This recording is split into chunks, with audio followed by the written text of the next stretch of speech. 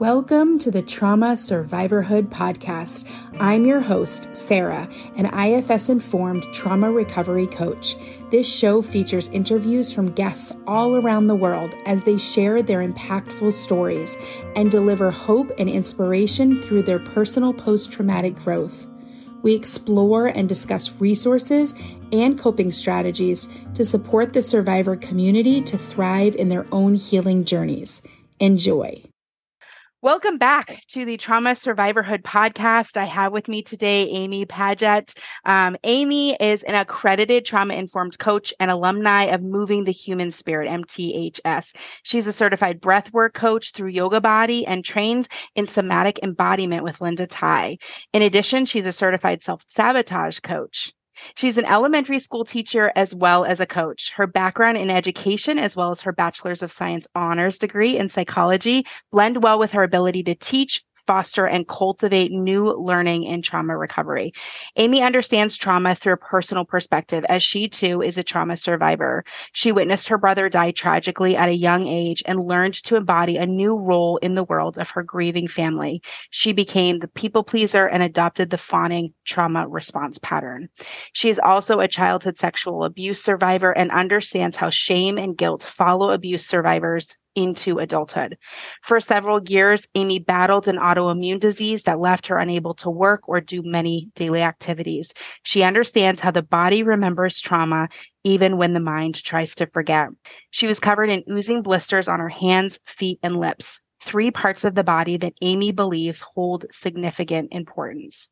Fittingly, as a teacher, Amy says she literally learned her way through recovery. She deepened her education and embraced every opportunity to learn about healing and post-traumatic growth.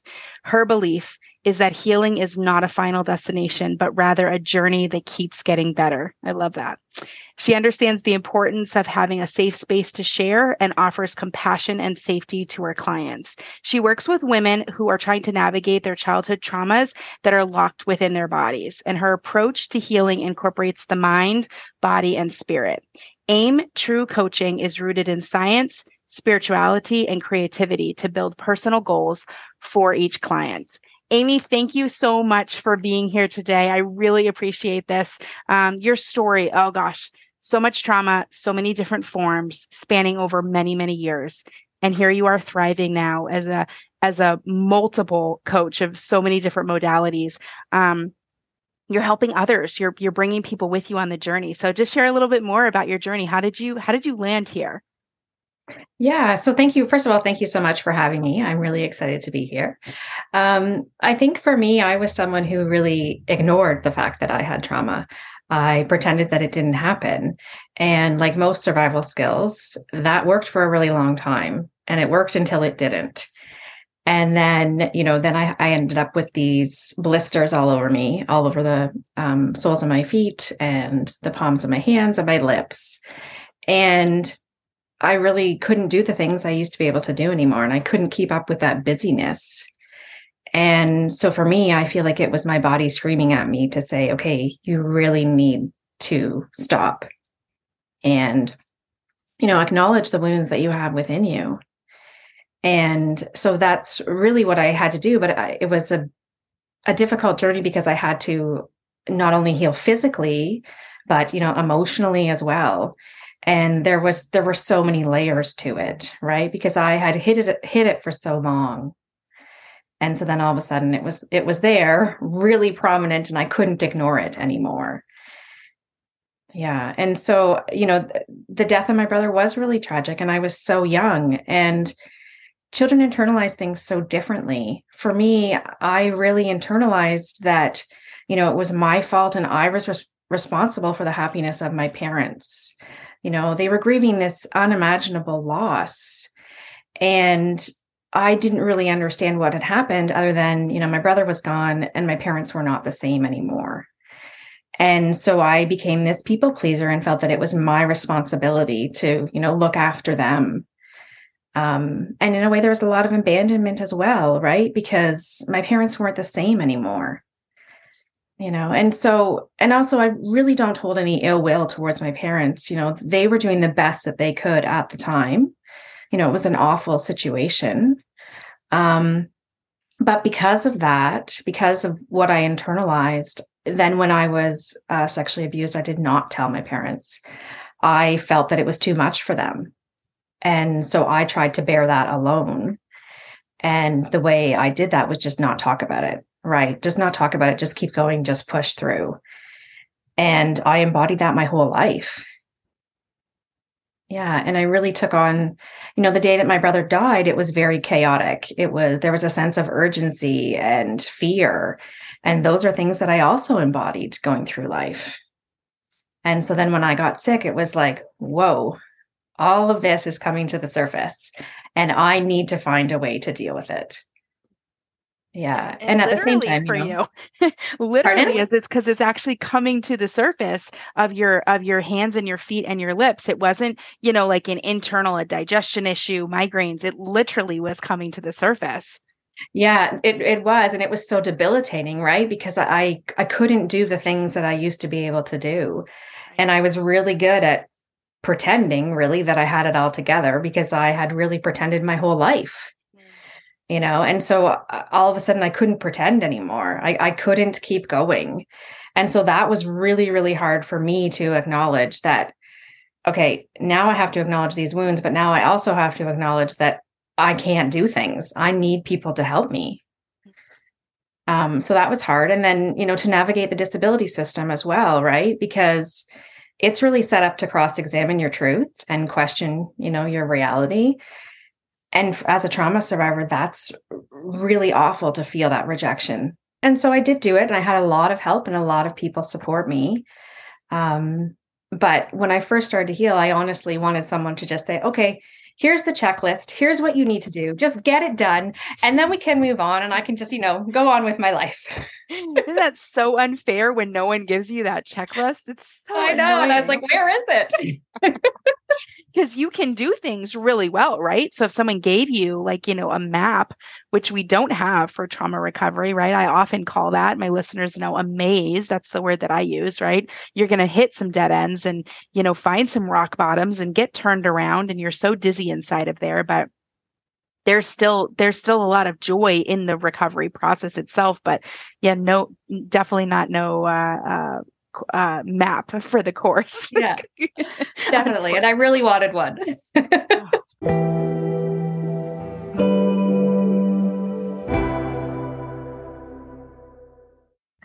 So you created your own. It sounds like you kind of did, right? Jumping into, embodiment for yourself. I know Linda Ty's course, it's on my to-do list for 2023 for sure. I've heard nothing but amazing things about that and somatic experiencing and those kind of things. Tell us a little bit more about what somatic embodiment means and how it's really helpful for survivors.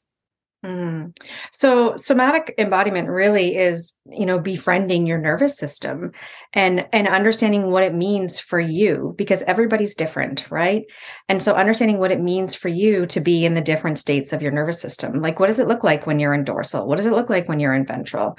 Parasympathetic, sympathetic. What does that look and feel like for you?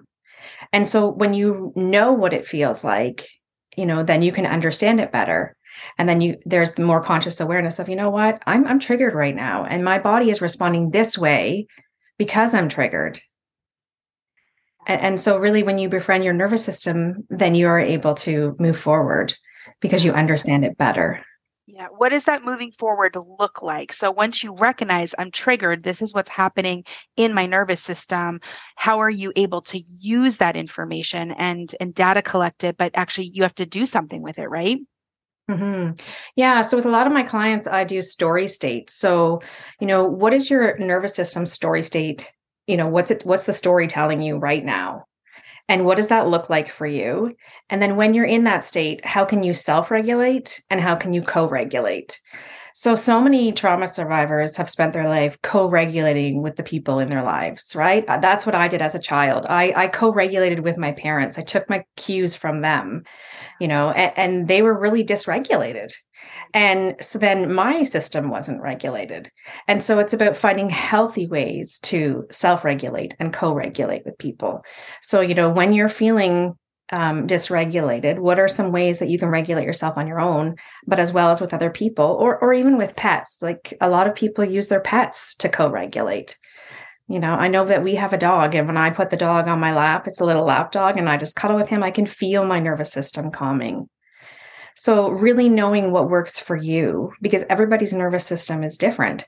Someone else may not like an animal on their lap. That might not feel calming for them. Right.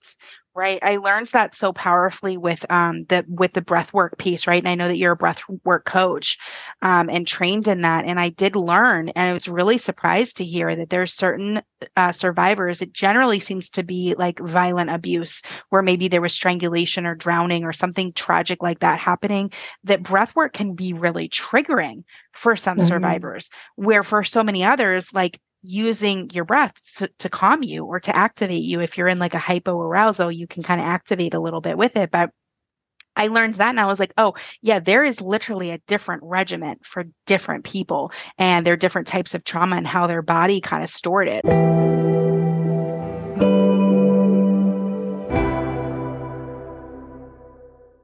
I love this idea though of like co-regulating. And you're right, when you're in your trauma, most trauma, I mean, yes, there's some acute, car accidents, acts of God, that kind of thing. But a lot of trauma that really infuses into the body is going to come from some type of relational trauma. And so when you were co-regulating with your parents, that's where you would have gotten into that like fawning response. Can you just tell us a little bit more about what the fawning response is, and what that people pleasing, how that manifested itself in your life, and how you were able to kind of move away from that? Yeah. So the fawning response really is that, you become a people pleaser, and I really put the needs of others first. And so much so that I really lost track of what my own needs were. They really became entangled with everybody else's. And so when someone would say, well, what do you want? I don't know. I really didn't know, because I took my cues from everybody else, right? And put everybody else's needs first. And as a child, that's what I did with my parents. I put their needs first. And so mine took a back burner. And then I embodied that my whole life. And, with people pleasing comes that guilt and shame that, oh, I really have to do everything for everybody else first, and my needs don't matter. And I'm not really clear on what my needs are. And so for me, it was getting really clear about, what do I need? And that is a hard thing to do when someone says, well, what do you need? I don't know. Right? Because a lot of times you don't know. So it's not necessarily an answer that can come right away. It takes a lot of reflecting and a lot of really thinking, okay, what do I need? And listening to my body, and what does my body need? What is my body telling me right now? And being able to identify where in my body I feel things. Right. That self-abandonment, that's exactly what you're talking about. And I know there might be some people listening or watching who are like, come on, if someone says, what do you need right now? You're going to know what you need. Literally, if you have abandoned your inner self, your body, your emotions, your feelings, and your own personal thoughts, the reality is you don't know. That is not a lie when someone really isn't that disconnected, their mind from their body.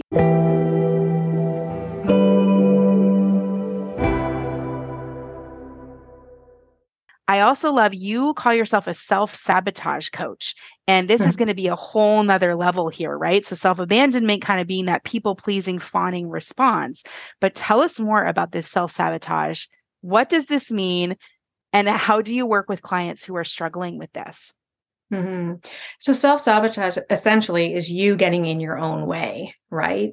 And so as trauma survivors, we do that. We adopt that a lot. And oftentimes it's adopted in service of survival, right? So it's really important that if you are self-sabotaging, that there's no judgment there, because the self-sabotage did what it was supposed to do. It allowed you to survive, right? But And I self-sabotaged for a long time, and it got me through life, and it allowed me to be successful in many areas of my life. So I can't look back on that and say it was awful, but self-sabotage shows up in many forms. The most common that we think of is like, alcoholism and drug addiction, but there's also things like perfectionism, procrastination, compulsive shopping, or eating, so there's a lot of different forms of self-sabotage, and really it is you getting in your own way. And it's because you really don't know what your needs are. So it goes back to that. I don't know what my needs are. I'm not really sure how to move forward. And so I'm just going to stay stuck. Really, that's what self-sabotage does. It keeps you stuck. And so it's really acknowledging, okay, what am I doing right now? Is this serving my highest and best good? And then really diving into that and saying, okay, who are the people that are involved in my self-sabotage? What's the environment that's involved in my self-sabotage? What are my beliefs around this self-sabotage? Like, what am I telling myself? What am I doing? How am I justifying this behavior? Because we are really good at justifying our behaviors. Right. Wow. The marriage of self-abandonment and self-sabotage is really, first of all, it's always important to recognize, in IFS parts language here, right, that all your parts are good. And I love the way that you said self-sabotage is going to, its purpose and its intention is in service to the need of survival. I loved the way that you said that, because that's so important to remember. But it's almost like you're trying to attain something that is not attainable. Right. So people pleasing would be another form of that. Like you're going out self-sacrificing to people please, which is it's impossible to please people. If people are unhappy, it's because they're unhappy from within themselves, unfortunately. Yeah. Right. So we're setting this loft perfectionism, those kinds of things. Like, yeah, you're set up for failure in that sense. Right. So self-sabotage leads to a lot of, frustration and, probably self-worth issues, I would think, right? Can you speak a little bit more on what I'm just imagining, the devaluation when you're not able to hit these lofty goals because you're self-sabotaged? What does that feel like and look like for someone who's been doing that for years and years and years? Well, first of all, self-sabotage is a cycle, right? It's a cycle that is really familiar. And as humans, we are drawn to what feels familiar. Even if it's unhealthy, it's familiar and it feels comforting, right? And so we will continue doing things that are unhealthy, and we'll continue doing them until there's some awareness piece, right? There has to be some awareness that, this is keeping me stuck. But of course, there is that feeling of unworthiness, right? And I felt that for a really long time. I'm not worthy. I'm not good enough. And so it's really looking at, okay, what am I doing to feed my worthiness? What am I doing to move forward? And it's a big part of healing is looking at what you are doing. We have to face some truths within ourselves. What happened to us was not our fault, but healing is our responsibility. And so it's really looking at, what are we doing to serve our highest and best good? Are we doing everything that we can? Is this serving my highest and best good? And really looking at how this self-sabotage is affecting your life. What is it doing to your relationships? What is it doing to you as a person? So it's really diving deep into the things that you are doing. And it's difficult, right? It's really hard to face those ugly truths about ourselves. Right. Yeah. Looking in that mirror and saying, this is now once you see it, it becomes your responsibility. And there's a lot of us that run from looking at it for so long, because once you see it, you can't unsee it. Once you know it, then now it's your responsibility. Beforehand, it wasn't, right? Like, and there is, we want to be sensitive to, the victimization of human beings, right? If you don't know, you don't know, right? But once you do, you not only have a responsibility, but an opportunity, to do something about that. I'm hearing you say almost like there's a counterbalance, right? So focusing on your self-worth, especially when something has been detracting from your value and your worth for so long. So not just not doing the thing that keeps not serving you, but finding something to supplant that actually does serve you so that you can build that integrity and build that self-esteem back up. Does that land? Is that, am I hearing that right? Yeah. And it's all about repetition, right? Like when you say, okay, I'm not going to drink anymore, it doesn't really work that way, right? It has to be slow and gradual, right? So it's about slowly, okay, you know what? This choice isn't working for me. It's keeping me stuck. It's feeding those feelings of worthlessness. So I need to slowly and gradually, and of course, with compassion and empathy, change what I'm doing. Right. And so it happens through repetition. So as you slowly repeat things, and for me, there's a lot of self-talk. I created these posters and I put them up along the wall. So as soon as I got up in the morning, they were there. And it was like, Amy, you are good enough. Amy, you are amazing. Amy, you can, do anything that you set your mind to. So it was just, I would see it first thing in the morning. Oh, okay. I'm going to start my day well.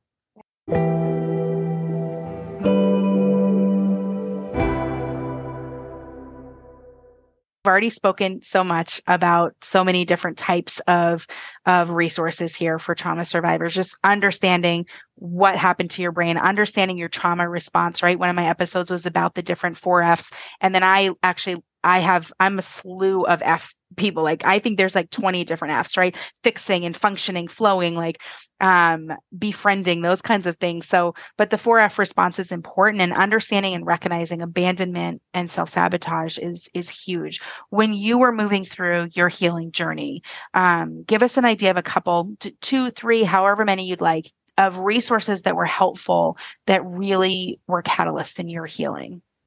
Mm-hmm. I would say I really did literally learn my way through healing. I took every course imaginable, and and I feel like every course I took offered me something to move forward.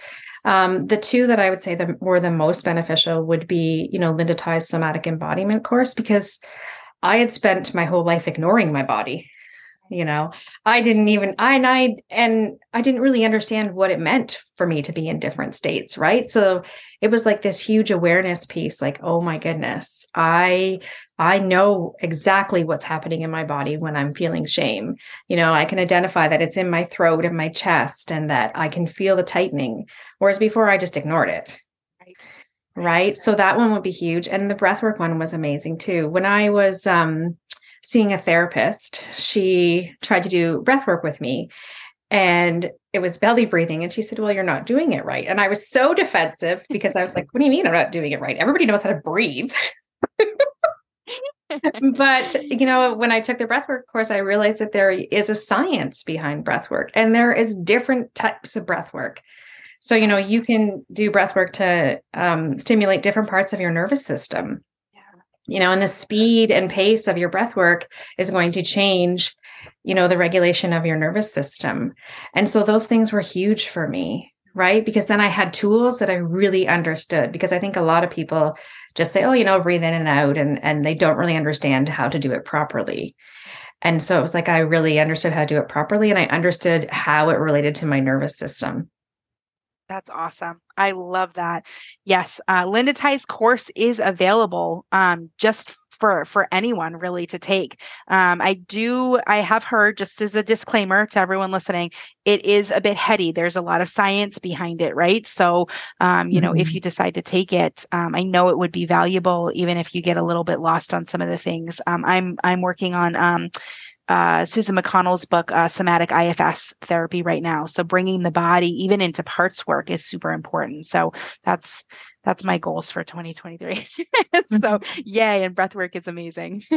Yeah. And Linda Tye does a really good job at scaffolding your learning, right? So she builds on every week, builds on it. And yes, it can feel really overwhelming at the beginning, but she explains it so well and builds on it. And yeah, so I felt like it was really beneficial. Yeah, great. I learned so much from that course. Yeah, I love it. I'm going to, when I put your resources in the links below, I will find the link to her actual site to sign up for that course. And then I will, I'll add in the breath work also, but that'll all be in the show notes, as will all of your contact info. But please tell people, if they'd like to reach out to you or learn more about Aim True Coaching, how can they find you, and where should they reach out to?